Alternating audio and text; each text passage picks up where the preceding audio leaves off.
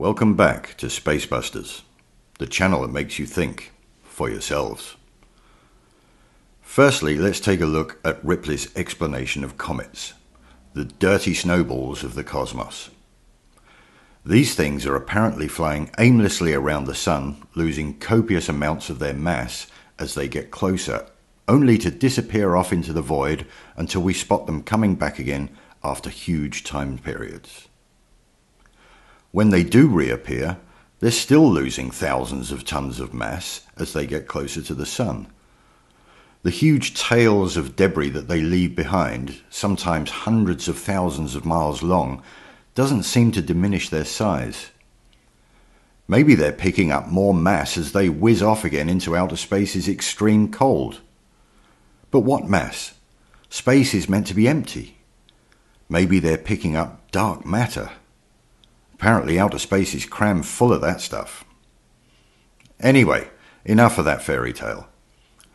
Lamestream science tells us that as the comet has no atmosphere, the solar wind is ripping off vast amounts of ice and debris, which we see as the tail. We, on the other hand, do have an atmosphere, and that's why our stuff doesn't get ripped away by the vicious solar wind. So our fragile atmosphere is the only thing protecting us from the ravages of outer space. Thank God for clouds, gas, microscopic particles, air, water droplets, small insects and butterflies for saving us from the destructive forces of the cosmos. How lucky we are. Now let's take a look at the moon. NASA tells us that this celestial body doesn't have an atmosphere. This thing is supposedly whizzing its way around us on the Earth, which in turn is whizzing around the Sun, which in turn is whizzing around the galaxy, which in turn is whizzing towards the Great Attractor, which in turn is whizzing outwards at an ever-expanding universe.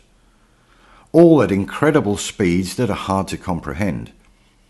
So taking all of this into account, we have to come to the conclusion that if you are lucky enough to have an atmosphere, then you're safe, and you won't get all your stuff ripped away. Then why, my dear NASA fanboys, why doesn't the extremely fine dust that covers the moon's surface not get ripped away and form a tail just like the comets? The moon is following us on our journey through space at the same speed. It's just as close to the sun as we are. It hasn't got an atmosphere to protect it, so how come all of the dust is still there?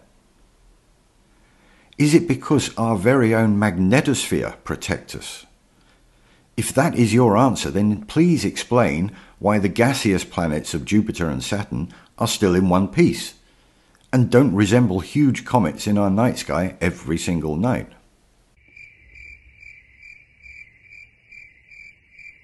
Answers on a postcard, please, addressed to Head of Children's Entertainment, NASA, USA.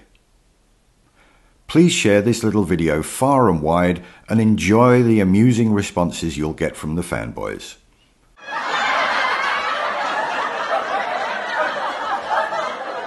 Spacebusters, the channel that makes you think for yourselves.